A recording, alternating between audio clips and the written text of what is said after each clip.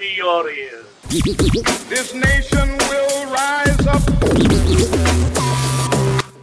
Welcome to the Elemental Health Podcast.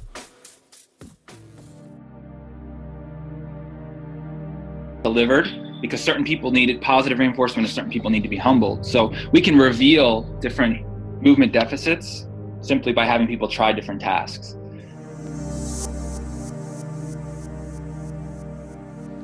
Welcome, another episode of the Elemental Health Podcast. It really feels like this project is gaining momentum, and I truly hope that you guys are finding awesome value in what I'm delivering to you guys and the people I'm bringing on. It's fascinating to me to get the insight from all these people and their view of the world, and actually try to build some synergies. And that's what I'm doing in sort of the in-between episodes, as I call them. I'm trying to find some synergies and try and pull out the kind of the nuggets that are going to help you move forward, and the bits that I think are hugely important and are being repeated with our guests throughout the episodes. This week is another massively exciting one for me. We have the amazing Danny Clark from the MovNat space, which is all about natural movement, and it should really get your brains whirring and your gears moving towards trying to understand why you're training, how you're training, and how you can improve your training, think about things completely differently, and start to really get a lot of enjoyment and a lot of benefit from a new method, a new way of thinking about things, a new way to move your body. It's something I'm hugely passionate about and implement with my coaching all the time. I'm getting to people to move naturally, and moving away from the orthodox way of kind of pumping iron, lifting weights, which for most of the guys I coach just isn't fun, and it's not something they identify with. So to inject someone like Danny into the podcast, and he's such a high level director of the MovNat project, and he really can help shift the needle and get people moving well. I really hope you enjoy this one, guys. As always, please give me your feedback. Let me know, and I will introduce Danny Clark. Danny Clark, welcome to the Elemental Health Podcast. Thank you very much for joining us all the way from, where are you based at the moment, Danny? Yeah, I'm in Vermont, and thank you so much for having me on, Nick. Yeah. Excellent. Cool. So the audience have already heard a little bit about you. So we're just going to jump in straight with your backstory, really, and understand how you got to where you are today, and in fact, where you are today in terms of all the awesome things that I can see you doing on social media. And that's kind of how I first connected with you. So I'm just intrigued into your journey to your evolution to where you are now, and the MovNat stuff and everything that's pertinent and important to you. Yeah. So I guess we could go pretty far back. I mean, I started wrestling when I was 4 years old. So that was sort of my first seriously physical endeavor, which I continued all the way through, pretty much through college. Had some injuries that sidelined me in college. And then I continued grappling. And I also had a judo background. So I was well-versed in sort of the combat sport martial arts, aside from striking. And then continued to compete in grappling and jiu-jitsu, and even integrated in some striking and did a little MMA, and then just sort of realized that wasn't necessarily my calling as much as it was intriguing, the actual pursuit of learning mixed martial arts, but ended up not pursuing that as a career. And after college, I studied biology and archaeology in college, so I was more interested in human evolution and ecology and just the whole history of humankind.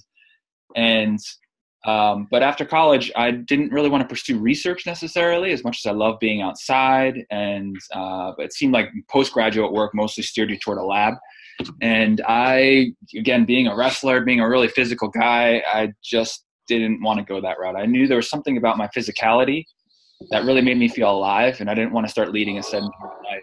So I started pursuing fitness, being a personal trainer, starting at a Gold's Gym, sort of just doing what I was comfortable with and knew, which was strength and conditioning.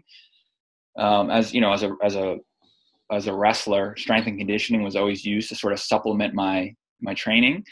And so I wanted to be able to help other people who maybe didn't have an athletic background embrace some of the physicality that comes with strength and conditioning.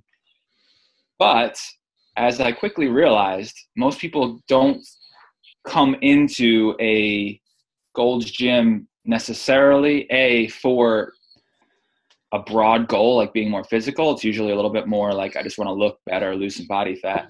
And secondly, they also come in with a little bit more of a movement deficit than I had in a lot of ways.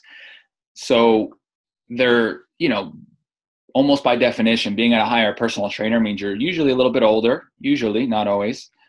And so, yeah, I was dealing with people who are looking for mostly superficial goals at first and sort of maybe expecting even a more bodybuilder-based approach, and also coming in with, high levels of movement dysfunction, which at the time I wasn't really aware of what that meant or didn't have that understanding, but I just saw the obstacle as a coach. I was like, man, these people are either getting more injured or they're really having trouble making progress because they can't control their body in certain ways that I maybe more intuitively could.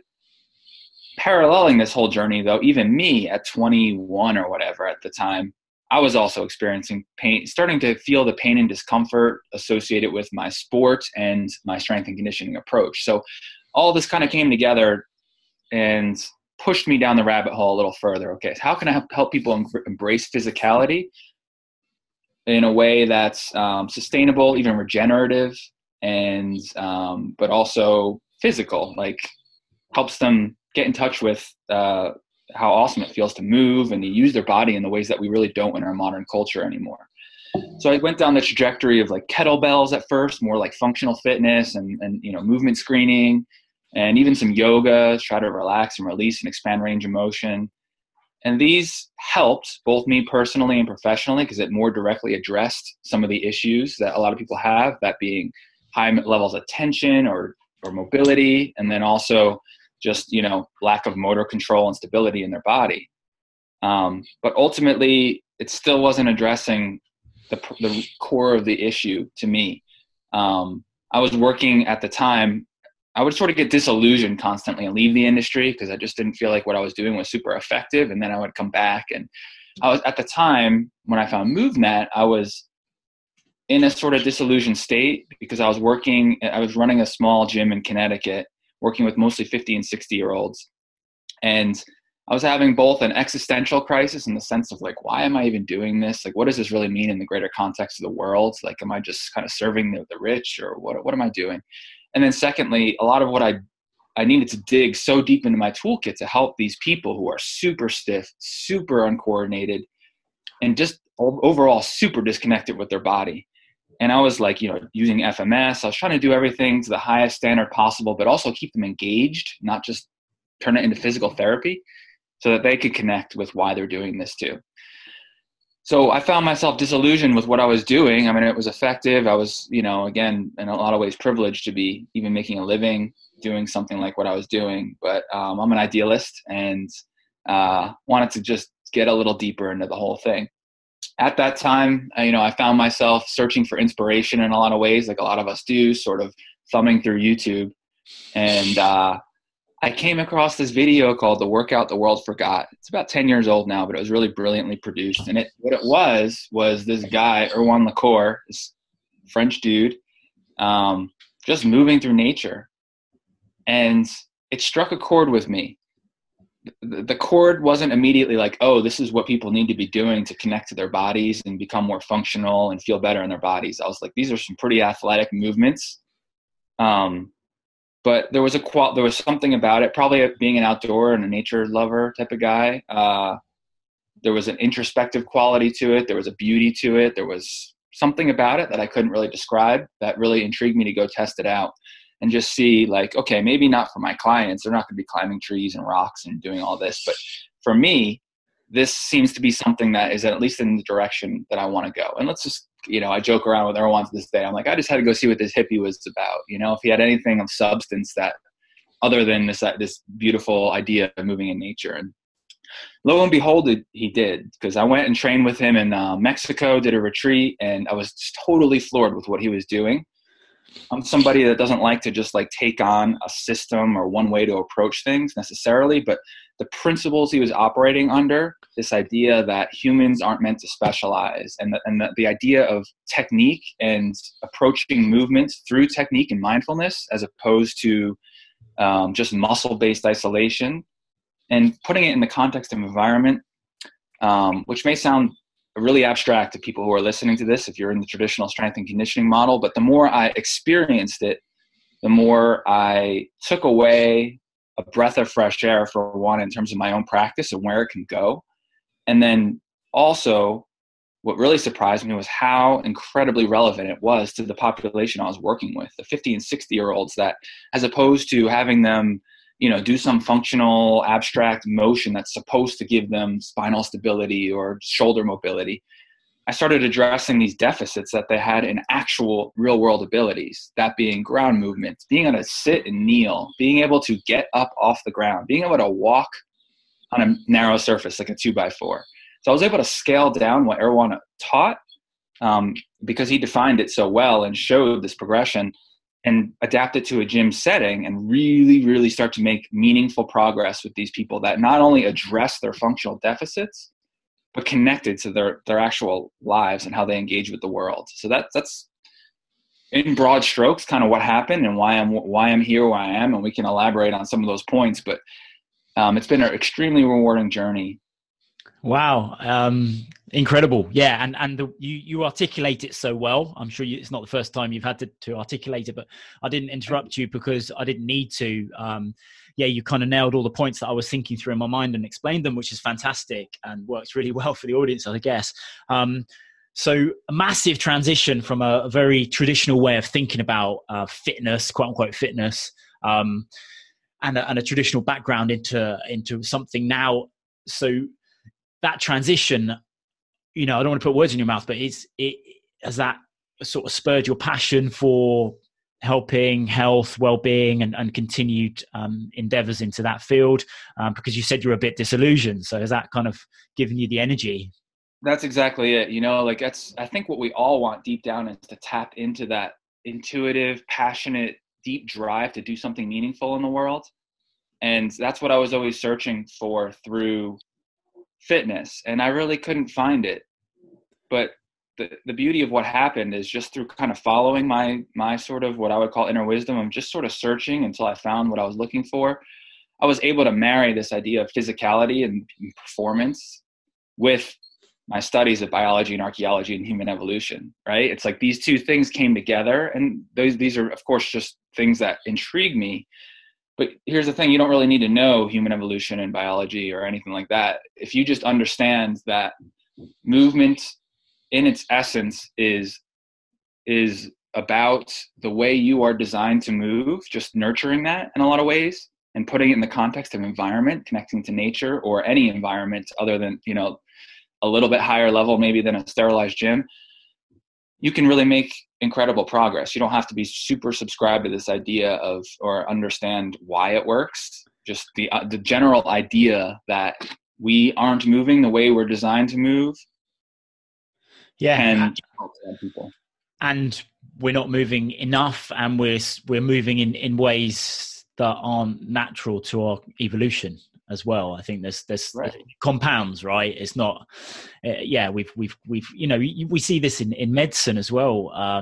We sterile environments cause our immune system to be much weaker. Do you know what I mean? It's almost a similar analogy. We're just compounding the problem with everything that's happening.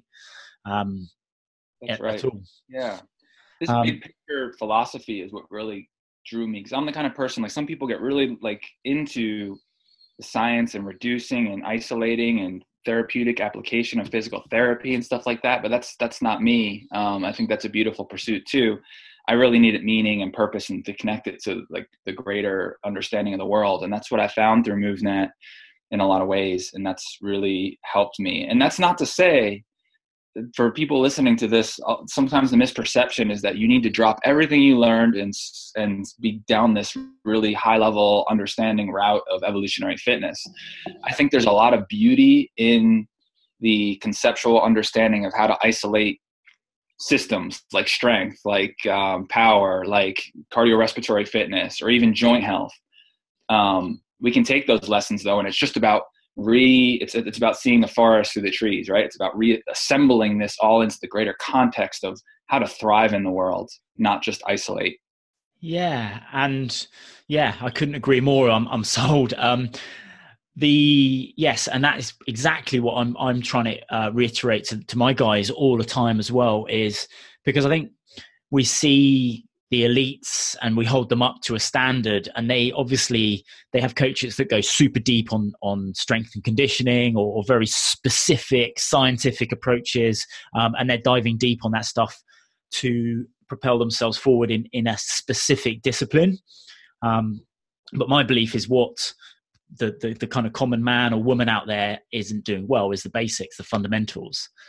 So it doesn't matter that they're looking at this very high level scientific approach to a single task or single movement pattern. They're not doing the basics right, and that's kind of along the same lines as what you're saying. Is the natural movement stuff is more synergized with actually how we're supposed to live our lives, and that's therefore more valuable, really. Yeah, especially as you age. When you're 20 and you're looking at athletes and the attention they get and the level of mastery they have in their particular discipline, it's really sexy and appealing, right? But what are we looking at here? There's a difference between high level performance in a particular type of movement and the trade-offs that is the health trade-offs that exist in that space, right? Like the person who's a high level athlete is way healthier than the person who's not doing anything. But at a certain degree, that person is not as healthy as someone who's just doing the things that allow you to thrive, right? Like not slamming their physiology in every way we see this. It's very obvious, joint breakdown. Being an athlete isn't as glorious as it looks, right? You're not this apex of health unless you're 20 again, and your body still hasn't accumulated the damages enough to slow you down. And that's what scared me too as an athlete. I was like, man, a lot of the wrestlers I know, Olympic level wrestlers, these guys can't even walk when they're 34 or 35, my age now. And their health, their cognitive, they just don't seem like they're thriving. Whereas if we're going to look at what makes a human being thrive, not someone who's, especially us with our fitness fetishes and the way we look and this and that, for the people who are clients out there and their goal is to I want to show up to my life as strong and feeling good as possible. I want to have energy and clarity of consciousness and the desire to interact with my kids and play and feel good. Then we need to look at, well, who's doing that at an older age? And the reality is it's not athletes necessarily, again, they might be a better example than the general population who is sedentary, but we start to look at, well, where does that exist? And you look at, that was the original inspiration of MoveNat and Methode Naturale through George Roubaix, was his observations that hunter-gatherer populations of people have these like seemingly acrobatic abilities, not necessarily to the level of gymnasts. They're not doing flips, but they can squat deeply. They can move effortlessly. They can climb trees. They can hunt. They can do all these things and be happy and not suffer any of the osteoarthritic and autoimmune conditions that we have in Western culture or modern culture into a really, really long age, basically until they die. And so, we can have like a theoretical, logical debate, not that you're going to debate this, but like on what is the right way to move. The evidence is already out there though, right? Like we can see it, we can observe it. And that the evidence of the senses is the highest form of knowledge, right? We can see what actually works. And that's really what the evolutionary model of health is about. Yeah. And so many things popping in my head, but I just want to cover it. I know you've covered it already in a couple of different examples, but just to be really clear, the MoveNat stuff. So for someone who's never heard that expression, never heard those words together, what is it? And aside from what you said, or if you want to recover it again, and just the history behind it. Sure. So MoveNat stands for, and we're a physical education system for developing capability, which is both the skill and the work potential, the conditioning to be able to move through real world circumstances. Okay, so it's really just moving your body the way it was designed to move to be able to handle life, right? To be environments like nature, modern environments, urban environments, any environment. That's really what MoveNet is and what it stands for fundamentally. Now, if we look at the simple, again, from the outside perspective, like the real simple version of this is we're just getting you back in touch with all the different sort of domains that exist of movement from the biological perspective. Stuff like ground movement, stuff like gait patterns, like crawling and walking, even running and sprinting, lifting and carrying, throwing and catching, jumping, climbing and vaulting are our main categories. And we're taught in our culture to specialize and get good at just like, so we can be the best or near the best or feel really good in just one of those domains usually, or a few of them. Whereas MoveNet's about, these are all things that we would need to be able to do. So at a baseline level, we want you to be able to equalize your skill set and do all of these things, at least to a baseline of efficiency. And so the key with MoveNet and what makes it different than its original system of Methode Naturale is we're not just telling you, okay, just go do these things and it'll solve everything. 'Cause that's not necessarily the case. We don't just want to throw you out in nature and just doing these movements in a gym. That can help, but it's not necessarily the way to do it, right? So what MoveNet is it's also a conceptual model for teaching movement, meaning we have clearly defined goals and progressions that help people rebuild their ability to do these movements in a way that's safe and helps expedite the learning curve and helps them achieve levels of success without feeling like total failures, right? Because a lot of us have these huge deficits to where, like, if I just threw you out there and said, jump from this rock to that rock, stick your landing, it's 8 feet and it's an unstable surface, you're going to fall and hurt yourself. Like, why? That's not the place to start, right? So MoveNet is a framework for teaching. It's a system that helps you reconnect to all these natural movement domains. And then it's a base for anything else. You can layer on capacity or conditioning. You can layer on sport-specific training. You can layer on whatever you want. But it's really the foundation, as you've already alluded to, for movement. It is the origin of movement. Cool. And so the kind of common way of doing things, the common edicts, well, I speak to guys and I explain kind of, obviously I'm not from the MoveNet world, but a lot of my philosophies and ethos around training and coaching are similar to that in terms of being holistic and natural movement patterns. And a lot of the guys I speak to, they agree. They're like, yeah, that makes sense. It makes sense. And it does make sense what you're saying. I don't think you'd find many people who could argue that it doesn't make sense. But there are so many people kind of going to gyms, doing HIIT workouts, and getting their kind of 20, 30, 40, 50-minute session in a day and then going sitting at a desk. Culturally, what beliefs do you think need to change for this to kind of embed more? I believe that in order for any belief systems to change, it has to start with actual tangible, experiential evidence and action, right? So instead of waiting for a belief system to change, which that could happen over time as our environmental circumstances dictate that we pay attention to our role in an ecosystem. But from our angle as fitness trainers, what we don't want to do is throw logic at people, right? Like what I'm doing to you right now isn't going to work because even if, like you said, they're like, yeah, that makes a lot of sense, but that doesn't apply. It doesn't really directly apply to my life or my goals. Like right now, I just want to look a little better and I have all this pent up energy, or I don't really feel like moving. I just want to move. I don't want to have to be like perfectly logical and, so what I say to that is for aging adults, it's much easier because you can directly address their goals purely through MoveNet. They're not necessarily going to be there to do as rigorous of movements necessarily. Like the percentage of people in a HIIT class that are over 40 is much lower than that age category below. So at least some aging adults are going to just get it and because they're going to be there just to feel better and they're going to be a little afraid of movement anyway. So this progression will help them. And MoveNet isn't just about movement perfection. It's also about embracing your physicality in the same way we do with strength and conditioning or sports. Like you can get an incredible workout with it too.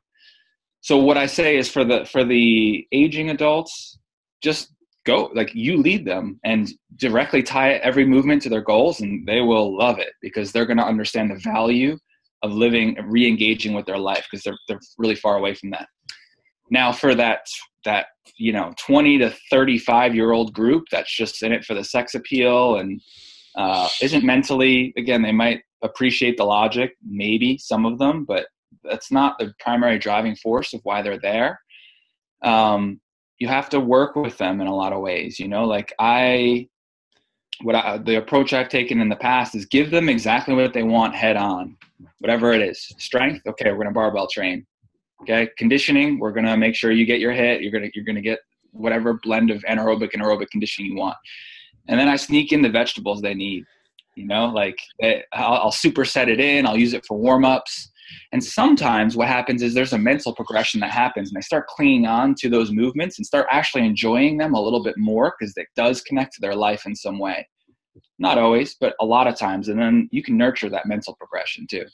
Yeah, that's exactly my approach. Be sneaky, give them what they want, especially in the group setting, because people talk, right? So you show them something, or you show them an imbalance, or like, some hip flexibility movement, and you get some talking, and suddenly they're asking questions about the movement patterns and the warm up that you've done, and not about the kind of the hardcore cardio session that you've done. It's interesting. Yeah.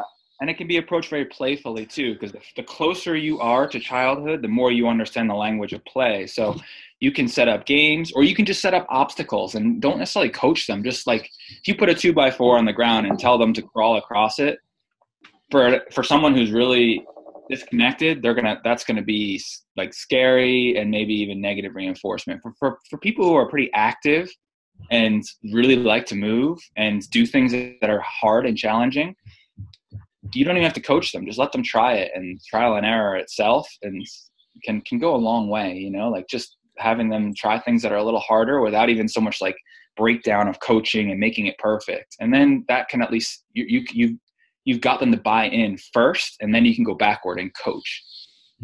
Yeah, absolutely. I love it. And so why aren't we seeing more of this sort of stuff? I mean, almost, I kind of feel like, although we're talking about it and it makes sense, it's logic, like you said, we're kind of still on the fringes of fitness, health and fitness. I think that the big gyms might have something to do. What's your take on kind of getting this more mainstream? Yeah, well, I think that we just need more people doing it, and MovNat's a growing phenomena internationally.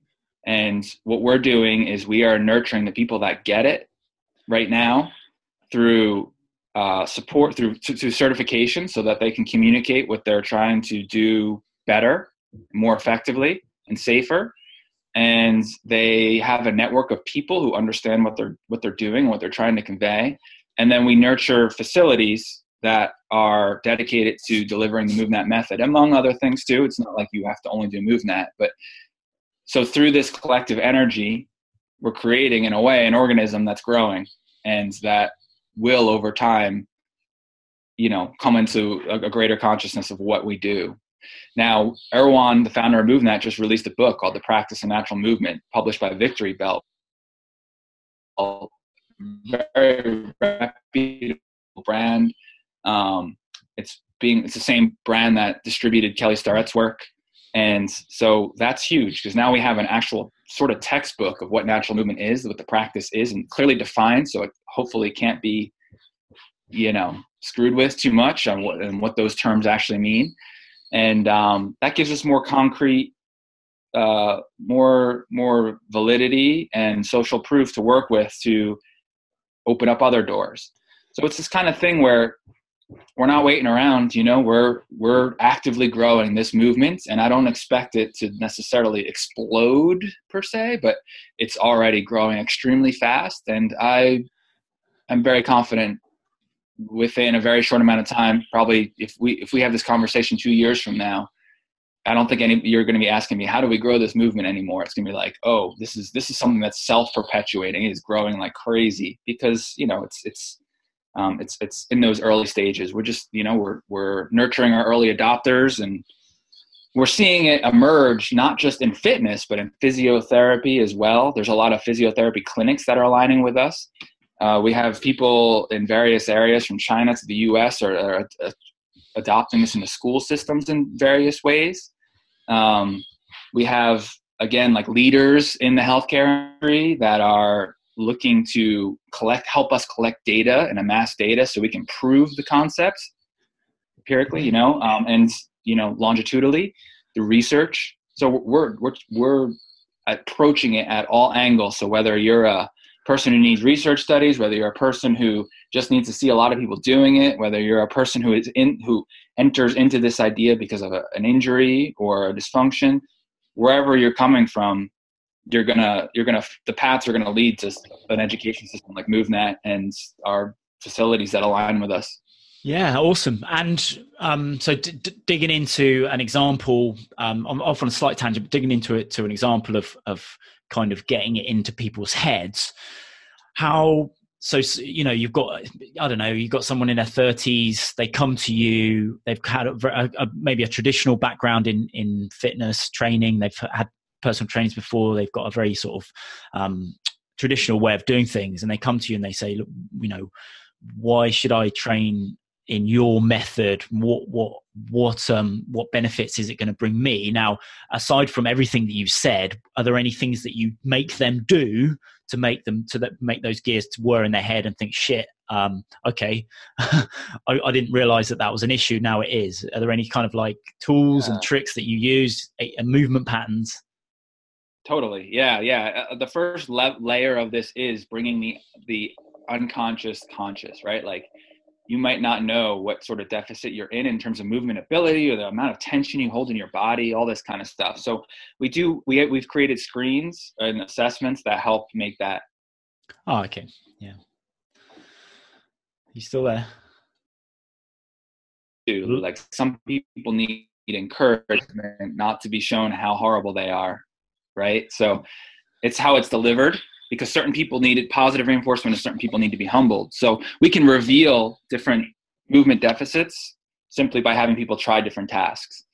One of the most common ones we do is, sit down on the ground, and now I want you to stand up, come to a standing position, and come back down as many ways as you can without using your hands at all. It's one way. Mm-hmm. Some people will be like, no problem. And some people will be like, I either can't figure it out, or, oh man, the range of motion, I can't like get up. That's a really simple one. Another one will be like, just hold a deep squat for a minute. And if they're already somewhat mobile, okay, bring your feet together and hold that deep squat.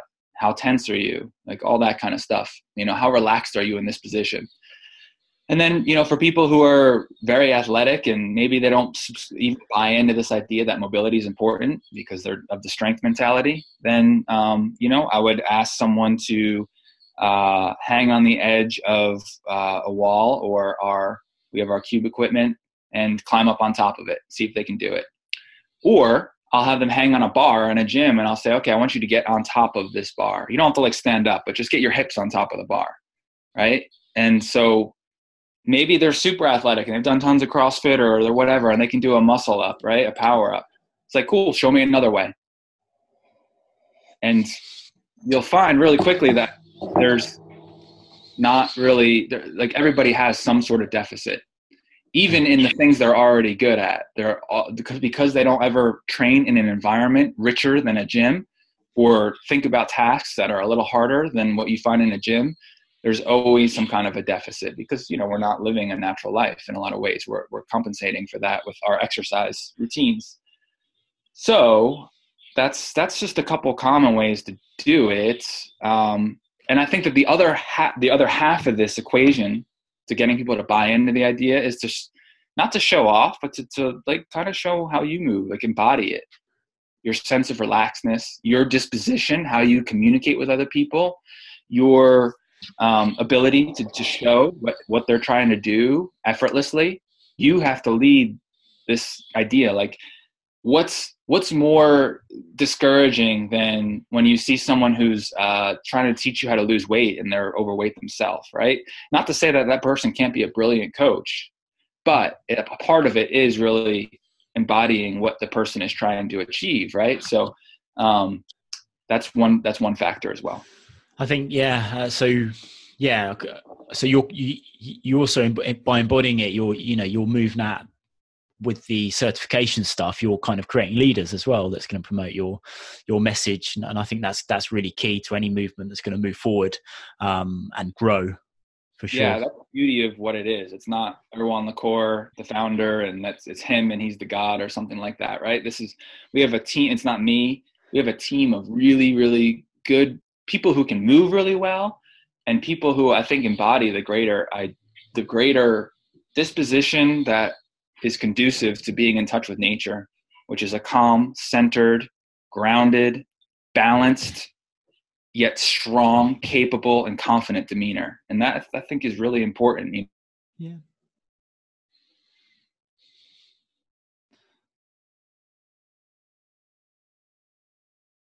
And from exposure to nature, and we're adding in confidence and capability that comes with actually being able to move, not just meditate, right? So the evidence is in itself. Nobody's perfect, but I'm really confident that our team, the people who are our biggest ambassadors running facilities or running events, they're all the people I look up to personally, because they are just good human beings.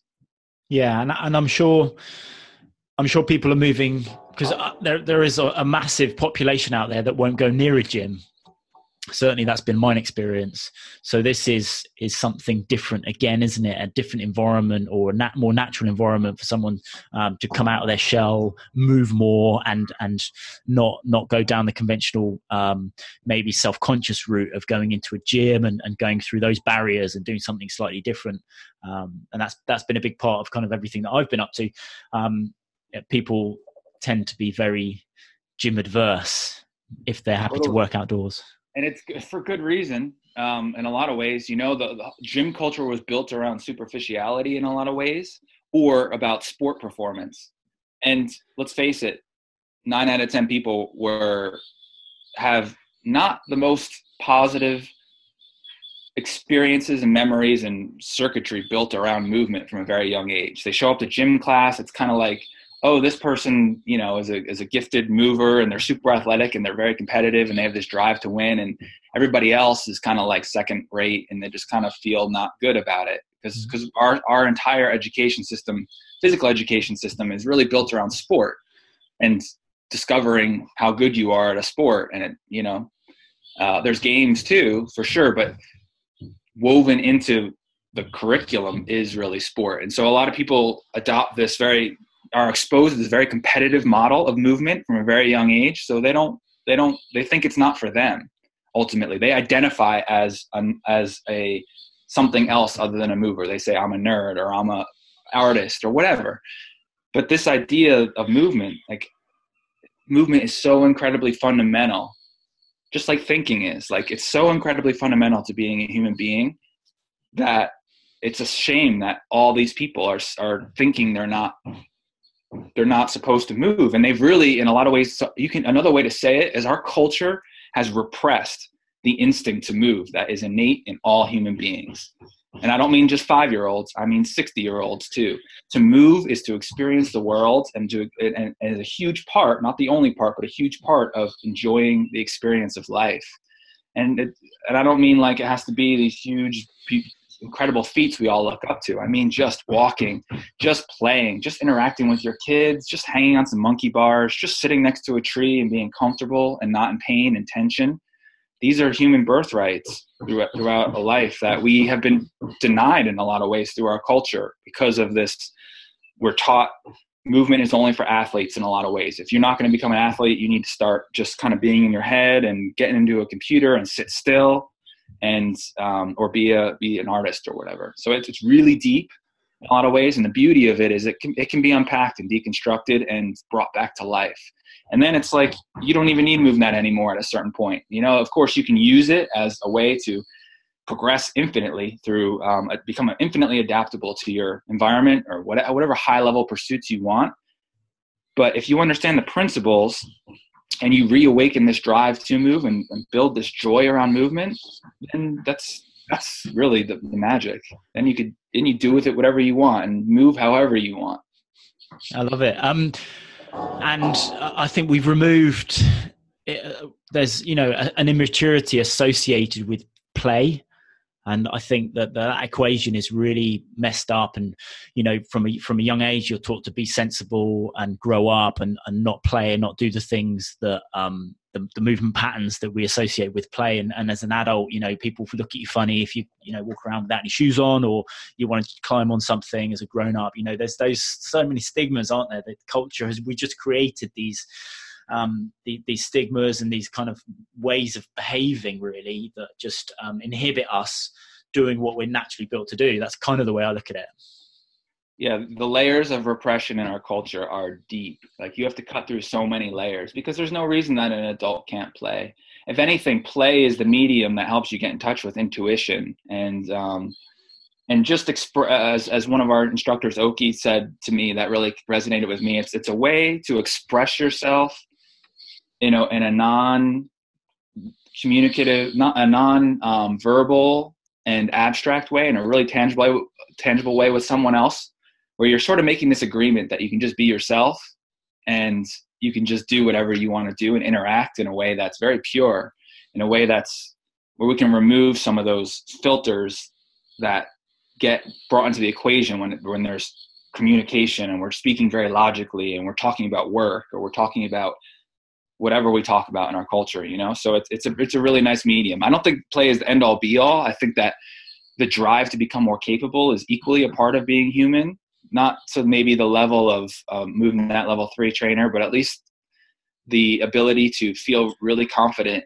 to navigate basic situations and feel like not be so afraid of falling, not be so afraid of balancing, not be so afraid of lifting something up because you're going to get hurt. Like, all these things are a product of our culture and our disconnection from ourselves. Yeah, and taking it one step further, the implications of not moving well and just not moving and not having great balance as you get older are huge. A lot of the vascular disease that we see, I think, if you moved more, and the neurological deterioration, if we moved more, if we had more sense of proprioception, the balance, and all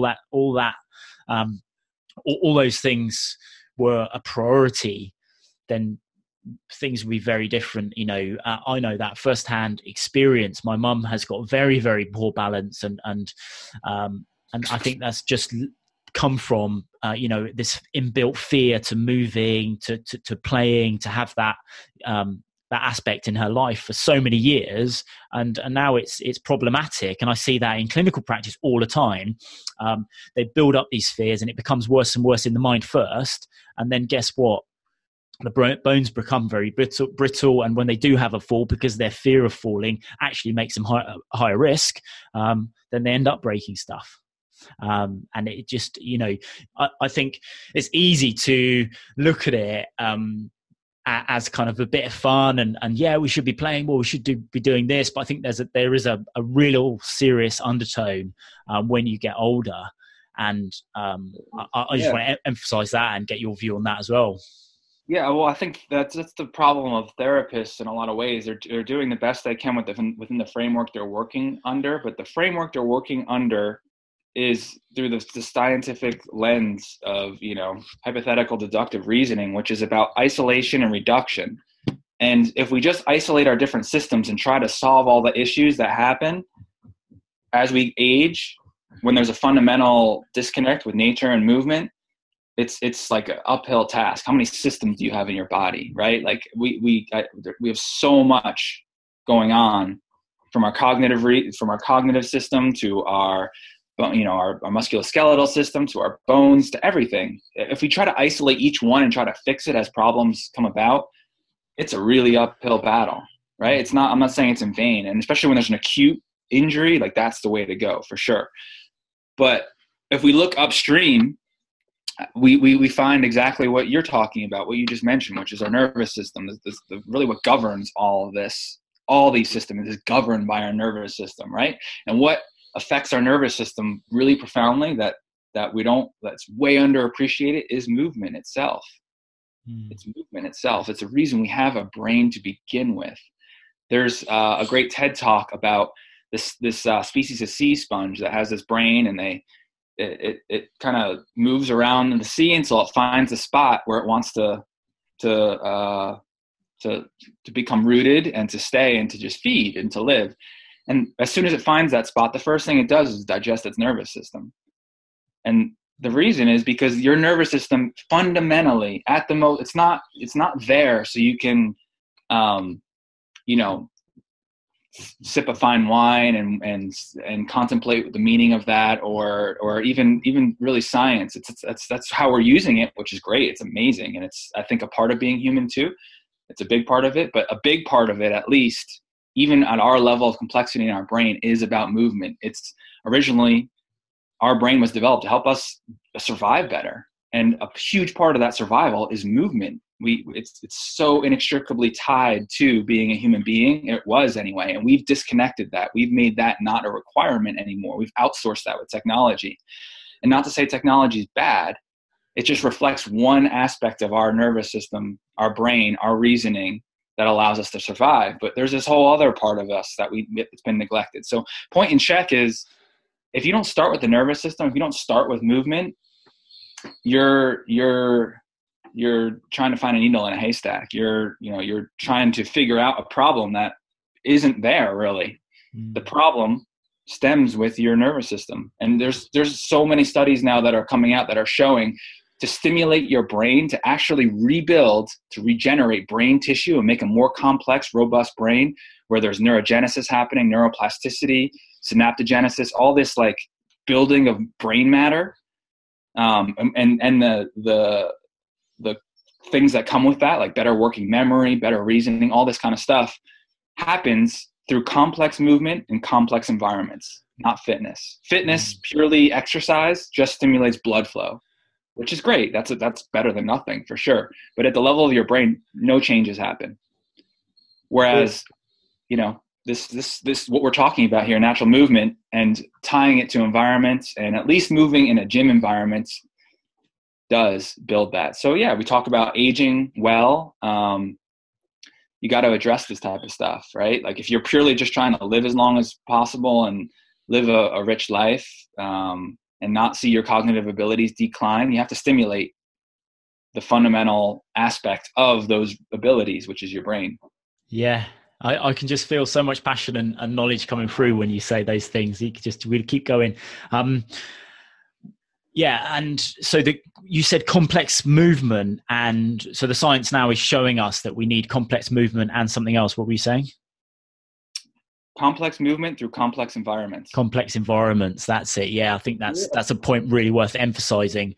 Yeah, because if you're just doing back bends and flips, like that's cool. That's great. You're moving your body in these novel ways, but your brain is stimulated by reading your environment, right? Like when I have a trail in front of me, or not even a trail, I have to like analyze, interpret, remember where things are. My spatial reasoning is stimulated to like level 100, whereas being in a gym and deadlifting a barbell, it's stimulated at like level 1, right? Like it's just not the same thing. Or even doing a flip, it's not enough to stimulate your actual perceptual abilities of your brain.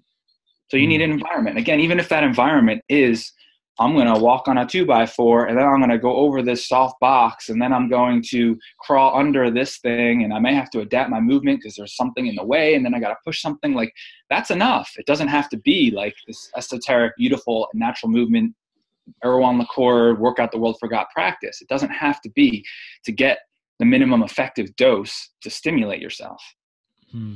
Yeah. And we all want to take it to the extreme, like, oh, move that, now I'm going to be this, and it's like, well, you don't. It doesn't need to be that way. And when you start adapting that mentality, this extreme mentality, you're going to start turning off everybody else who's maybe not as into it as you. So it's important to, even if you're embodying this practice at a high level, like communicate it in a way that allows people who live normal lives, or maybe even like really kind of lives that I don't think are suitable for human beings, but unfortunately some of us get locked in these jobs and stuff that are really, really hard on the body. Yeah, they can really benefit. They can really enrich any step forward in this progression is beautiful, and it's where we need to go. Yeah, I agree. And I don't know if you're aware of I'm sure you are, the blue zone studies that everyone's talking about at the moment. We don't see those populations that are living long, healthy lives. We don't see them doing loads of quote unquote fitness or loads of quote unquote training. It's a very natural, organic movement, low level activity, movement throughout the day, and obviously healthy diet and all that. Culture, stress, and communication, all that stuff. But we just don't see that kind of like the fitness fads or any of that stuff. It doesn't exist in those really healthy kind of micro cultures that are being studied so much at the moment. We need to think differently about kind of the environment we're going into to train, or the way we're approaching health, full stop. You know, I don't even like the term fitness anymore. That's kind of like, I find myself becoming more and more extreme in my views as I'm getting older, but, you know, because that in itself pigeonholes something into a 40, 50, 60-minute session every day, and then we forget about it. You know, it just doesn't gel with a well thought out health plan that's going to see you good as long as you want it to, you know? Yeah. And I think that the problem is really, it needs to start from the ground up if we're going to change, meaning we can't just suddenly adopt these cultures' way of life. We're too disconnected from nature and from each other to do that right now as it stands. There's no like policy we can implement that's going to make this type of shift happen. It's not going to happen. It's got to be the underlying philosophy that changes the current of how we do things. And that philosophy can be really as simple as, it really starts in a lot of ways with movement. When you can connect to yourself, you don't even have to show up, as you're alluding to a gym and do MoveNet. If you start using a structure, a framework like MoveNet to resuscitate your connection to your body and its ability to move through the environments that you already move in. What I mean by that is, when you get up in the morning, when you do your daily tasks, when you walk to the car, how you get in your car, what you do during your lunch breaks, what you do at your office. If you just gain that basic kinesthetic sense and awareness, those levels of self-awareness also translate over to other things in a lot of ways for people. Your self-awareness of how you move can also lead to your self-awareness of how you engage with other people and how present you are. Because when you're present with movement, you're in the present moment. It's like meditating on, instead of your breath exclusively, like in meditation, you're meditating essentially on your kinesthetic sense of proprioception and exteroception, right? So if you can, that's a good starting point. Instead of just being just breath, now we're doing kinesthetic senses. And then we can start meditating or focusing on, hey, how do I engage with a person? How do I feel my body? What is my body language? Am I looking at their eyes or their face? Like, where are my thoughts? So I guess what I'm saying is, movement, maybe not the only entry point, but it's a really strong entry point into creating the change that we want to see. Because as we start doing this, the self-awareness perpetuates to how we do everything. Yeah. And it's you hit the nail on the head. It's about self-awareness and being present, really, because you're challenging yourself enough. So you're actually having to focus and being present. And I think nowadays there's such a disconnect, and everyone's doing things in their sleep, kind of almost, you know, you're on Instagram or Facebook or whatever, and you just, things are becoming so, you're so reactionary, and everything's so automatic in the way your brain processes all this noise, because there's just so much coming at you. When you just slow it down and try and, like you say, do a complex movement pattern, maybe in a new environment, you're forced to be present. And that in itself is such a valuable sort of moment in time where you're kind of taking stock and you know, and gives you that flow state as well, that it's just becoming harder and harder to find. I mean, if I always use the analogy of surfing, you know, everyone always talks about feeling the ocean and feeling the flow, but you have to be present, because you're in an environment where everything is moving. Do you know what I mean? You're forced into that state. So anything like all the stuff that you're talking about, anything where you're kind of creating a situation where you're going to have to suddenly be present and do things that are forcing you to be in the moment, is for sure going to give you a sense of huge sense of well-being.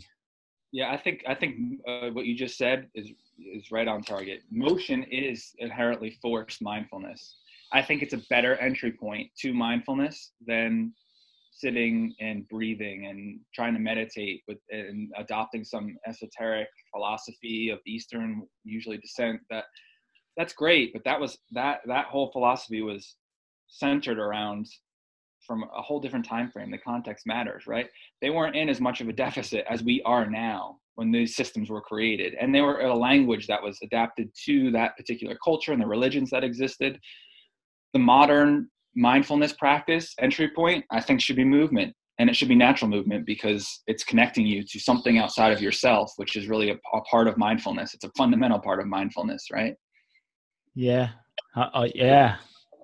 Absolutely, my brother, man. I couldn't agree more. Awesome. So I've got a couple of quick fire questions, and then we'll kind of find out where we can find more about this, everything MovNat related, and where we can go and sign up and do all the bits and pieces that you're doing. So the question I ask all my podcast guests is, what does health mean to you? Health means thriving in life. It means waking up, feeling the energy inside of you, feeling passion, feeling excited and inspired, and finding meaning in your life through connecting to the deeper parts of yourself, your intuition, and ultimately nature. I love it. Very concise. And what advice would you give to someone who trains maybe at the gym regularly, but they know deep down they've got some imbalances, yet they're a little bit uncertain, I guess, about moving outside their comfort zone? What would be kind of some I don't know, some generic advice? Yeah, I think that it's about reframing the question in a lot of ways. When you say imbalances, the current train of thought that goes through people's minds because of our cultural conditioning and our way of thinking is, I have a shoulder mobility issue. I have a lower back pain issue. I have a neck tension issue. Stop thinking about issues that are localized on your body, because your body is an integrated ecological whole. Start figuring out if you have a ground movement issue or a balancing issue or a lifting issue or a climbing issue, where in your ability to move through the world does the breakdown occur? I think that's a really good starting point. And it can simply be a breathing issue to start. Like, find somewhere in the actual movement output that's your deficit, and work on that weakness. And to do that in a gym is really simple. It's like if it's you could set up really basic things and do really basic things. You do, unfortunately, like we're already talking about, you have to look outside of what our culture, the groove that our culture has created, which is going to steer you toward machines, toward superficial methods, or isolation of systems, right? So you have to take that initiative and set the intention that I am going to discover and figure out how to solve this problem. There's no way other than that. Yeah, and I think the emphasis, awesome answer. I think the emphasis as well for a lot of guys and girls that I meet that are kind of into fitness is just to slow down and think about how they're moving, and not worry about kind of competing all the time. I think that's kind of what I hear myself saying quite a lot. That there are movement patterns that they can't do because they're focused so much on something that's intrinsic. I used to hate running with a passion. It hurt my lower back, and flat out, as a competitive young athlete, I sucked at it. I was like, when we do like longer runs, if we were sprinting, I was first. If we were past a mile, I was dead last behind the heavyweights. And so I had all this, like, these nasty thought patterns and inhibitions surrounding running, that I didn't think I was a runner. It wasn't for me, blah, blah, blah. I hate running.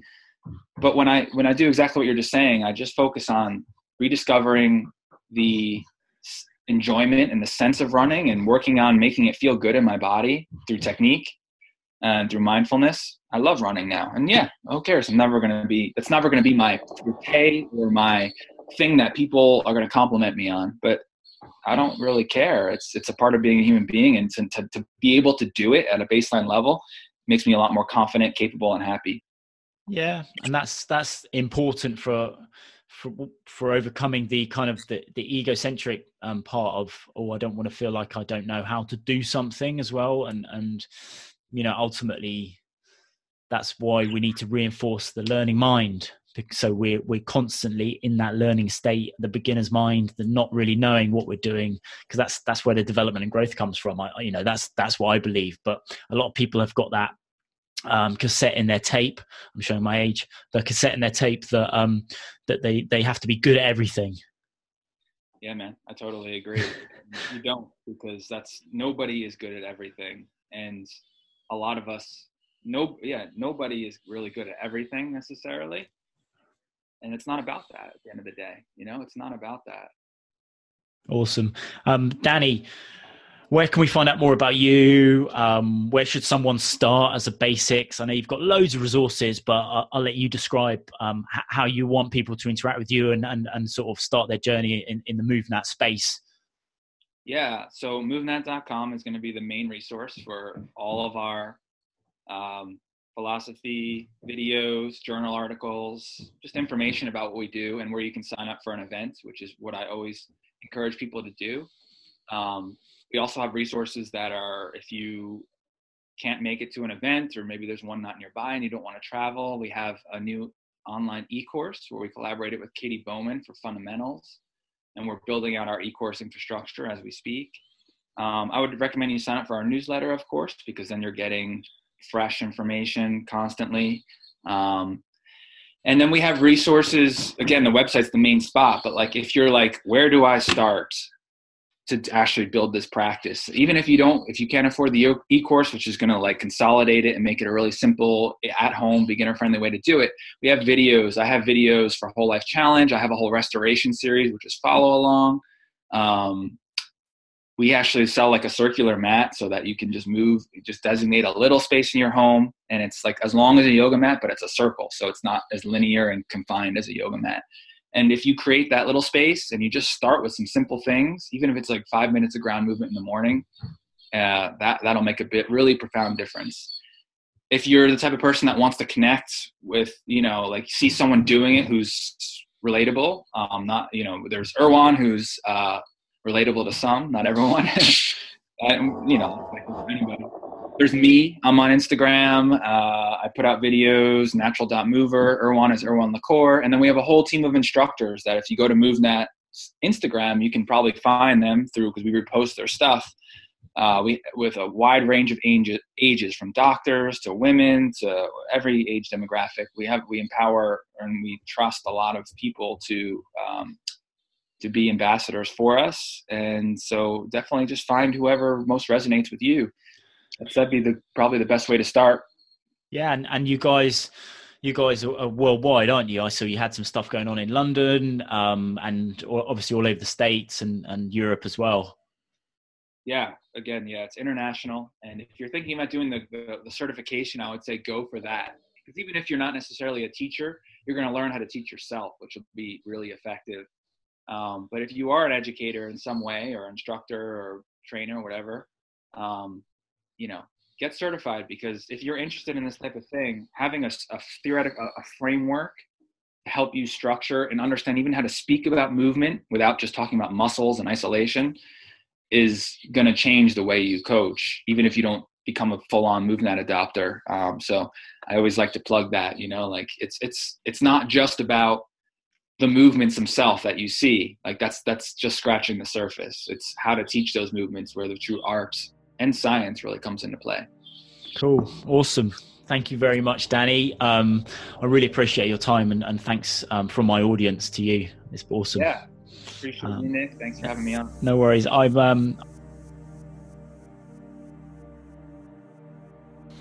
There you go, guys. Another episode done. Hope you found it as beneficial as I did. I really loved the statements that Danny made and the comments that he's got and everything that he's doing in the health space, really. Please go over and follow Danny at natural.mover on Instagram, and movenat.com is where you're going to find all the other resources that we talked about. And also in the show notes, I've put a link to the awesome YouTube clip that we mentioned as well. I believe it's called The Workout the World Forgot. So please check that out as well. It's incredible, with the founder of MoveNat. Another episode done, guys. I hope you appreciate it. I appreciate your support as always. And please keep sharing this movement and sharing this podcast. You can go across and subscribe is always good, and leave us a review on iTunes, but arguably what I really want you to do is share it with someone, actually tell someone about it and get them involved and get them listening and get them to think about their health and start moving their health in the right direction. Hope you're all doing well, and until next time, take care.